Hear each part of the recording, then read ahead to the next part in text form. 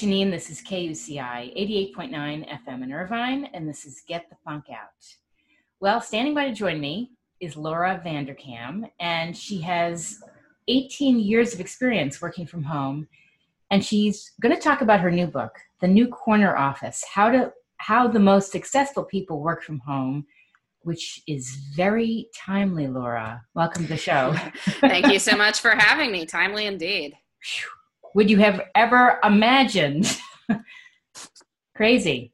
Well, working from home had been growing for a long time. You can see the stats on the rise of remote work, although some of it was just hard to even tease out, like, what is working from home? Anyone who's checking her work email at night in bed is in fact working from home, but she probably wouldn't call it that. Sure. But this had been growing. And then all of a sudden in March, you saw, within the span of a few days, the proportion of Americans who had ever worked from home doubled. And so we've all just been figuring it out. And there have been a lot of challenges along the way. But I really do think that working from home is a skill. So anyone can get better. And a lot of people have been getting better over the past few months. And probably this is going to be part of our working life for a while.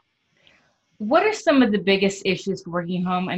For me, and I joke, one of the best things that happened to me, I was laid off at 23. So I got to work from home. But what are some advantages to working from home? Well, a big one is that people can work how they work best. We all have our prime conditions for productivity, whether it's in terms of hours, like whether you work better early or late. Maybe it's even temperature. I don't know about you, but a lot of my jobs in the summer, I have been absolutely freezing in the office because the air conditioning is cranked up so high. Right. And so, it's hard to be productive when your fingers are turning blue. Whereas at home, I set the temperature exactly where I want it. And so I feel more productive because of that. So there's definitely some of that. Offices are distracting places. We've become very aware over the past few months of the distractions that happen when you work from home. But I think it's a mistake to say that offices were some sort of paradise. So you have people stopping by to talk about what happened in the last meeting. Why is Joe wearing shorts? Like whatever else happened in the office, distracting you with that. And so, we're still getting stuff done. Yes. One of the things that you teach is managing by task, not time. Could you elaborate on that? Yeah, so much of how we work is really centered around this concept of how much time you are putting in, whether that's face time, how many hours you're working. If you think about it, the standard office, there's a certain time that everyone's expected to be there. And even if people aren't punching in and out, there's also a certain time when people think it's okay to leave, right? And if you leave before that, everyone's like, oh, what's she doing? Why is she walking out? Right. It doesn't matter if you just scored some huge victory. You landed like 10 new clients. It's like, why is she leaving at 4:30? We don't leave till 5 here. Or why are all meetings 30 or 60 minutes? It's not that all decisions in life can be reached in exactly 30 and 60 minutes. It's just that that's how long meetings are. So we manage by time. But working from home allows us to rethink this idea, to really innovate about how we work. And one of the things I learned how to do many years ago when I was first working from home is to set myself sort of challenging but sustainable daily task lists. Like, what do I plan to get done today that would make today a good day?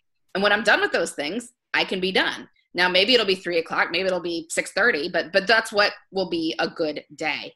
And I think it's really important for people to get their heads around that idea. Like, what would make a good day for you? If you're managing people, what would make a good day for them? What could you tell your manager you did that would make her very happy about today? And if you set those goals and you do them day after day, this power of small wins kicks in, and you keep getting small victories. You feel this incredible sense of progress, which is very motivational. It's far more motivational than saying, okay, I guess work is done because it's 5:00. Right. I'm thinking about what you're saying, and I'm thinking this can apply to my personal life as well. Like when I look around the house, if there's a huge pile of laundry that sits there forever, when you finally do get to those things that they don't make you feel good. Where I painted my living room on Sunday, made me feel great because you're finally achieving a goal and it makes you feel good. Yeah, no, progress is motivational in any sphere of life. And, we can take some of that same idea of setting, challenging but sustainable task lists for, say, a weekend. People have this idea that they'll remodel their whole house over the weekend. Well, you won't, but you could, do 3 things. And when you get through them, you feel good. Yes.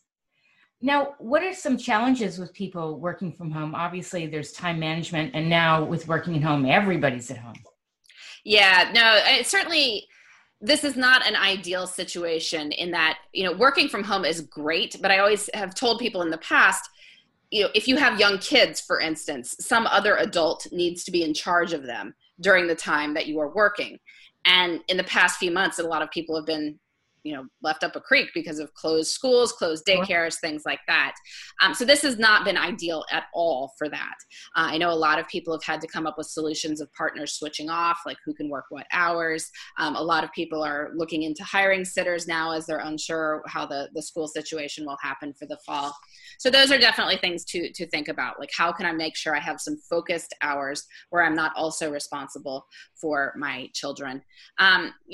There's all sorts of distractions that can occur at home. But again, offices are distracting places too. So, I don't think that we're coming out that badly. I don't think so. I think it's a real opportunity to grow, actually, working from home, learn about yourself. I do too. I mean, a lot of people have never really thought about how do I work best, or what does my energy look like during the day? You sort of take a break when other people are, or do lunch when everyone goes to lunch, or end work when everyone ends work.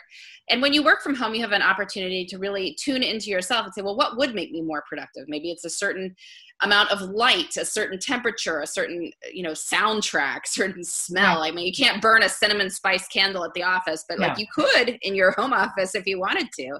Right. Maybe you work better early or late. Figure these things out about yourself, and you can really be unstoppable. What was it like for you when you first started working from home? Oh, I was a total wreck. Because I didn't know how to sort of manage my energy through the day or figure out, what is a good day, what is not a good day. I had a tendency to keep working into the evening, not really working, but not really stopping either. I'd be half working and half surfing the web until 10 p.m. at night. And one of the things I had to figure out, because this was, before I had kids, before I had any responsibilities, so really there was nothing stopping this weird half work going on. I wound up joining a bunch of choirs. And what that forced me to do is go see other people, but in work at 6:00 so I could get ready to go to the evening rehearsal a couple nights a week.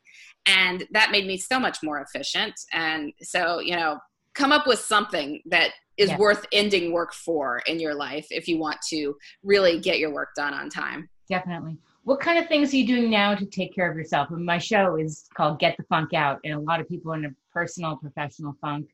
What are you turning to move a little bit away from work since you are working from home? Well, I do take breaks. It's very important to me to get some physical activity. I have a general rule for people, like try to move by 3 p.m. every day. Like move your body in some way, shape, or form. If you want to, exercise early, that's great. You're one of those people. Awesome. But even if you don't, you could go for a walk at lunch or during a mid-morning break, or even, mid-afternoon break by 3 p.m. But something to move your body that can definitely make life feel so much more doable. Put something into every day that you are excited about. I mean, it can get so easy to just have every day be a list of things you have to do, both professionally and personally, and particularly for your listeners who are, parents or who have other caregiving responsibilities. So much of life is about what you have to do. Right. So put something in every day that you actually want to do, that you are excited about. And if you do that, I think you'll find yourself in much less of a funk. Definitely. Great advice. What are some of the things you'd like to highlight about the book without giving too much away? Well, one of the things that's, a lot of people are enjoying reading about is this rhythm of how people work, that you need some sort of start to the day and some sort of end to the day. A commute naturally does that, but if you don't have a commute, you have to come up with something else. And so maybe it's a walk around the block in the morning to say, okay, now I'm in the headspace to work. Or maybe in the afternoon, it's that you check in with your closest colleagues to say, okay, here's the awesome things we did today. Let's, raise our pretend glass or real glass, and then go off and do our own thing afterwards. But something that can set that rhythm for the day is very important. It helps you manage your energy. That's fantastic. Now you have a 2016 TED Talk, How to Gain Control of Your Free Time, and it's been viewed more than 10 million times. How does that feel? Great. I was, it's funny. It was wonderful for building my speaking career. Although then my speaking career has now become a total casualty of the pandemic. Like everything I was booked to speak at in 2020 is now gone. Yeah. So we will see when that ever returns. But in the meantime, people want to watch the TED Talk. That's still there. And you do have podcasts, The New Corner Office and Before Breakfast. Yes, those are both short daily podcasts that give a little tip, something kind of to take your day from great to awesome. Before Breakfast is about productivity in general, and The New Corner Office is, like we're talking about, working from home. So, you can listen to an episode while you're brewing your coffee, get something that'll give you a little shot in the arm, and then go conquer your day. One last thing, do you have advice for people that are out of work? Yeah, it's such a tough time, and I know that job hunting is hard as it is. But job hunting virtually can be even more challenging because you don't have the same thing of like, okay, well, let me go have meetings with people. Let me go do coffees with people to expand my network. You're really just trying to do it virtually, and it can feel like you're not doing anything. People have the same problem of working from home, trying to job search from home. It can feel very frustrating when you're not feeling productive. I challenge people to set themselves just the same, a short but challenging daily task list. Let me do these 5 things for my job search today. Things that require a little reach, but that you're going to get done. And then when those things are done, you have full permission to relax and go deal with the rest of your life. Go have fun, go hang out with your family, knowing that you have put in a good day, and you will again tomorrow.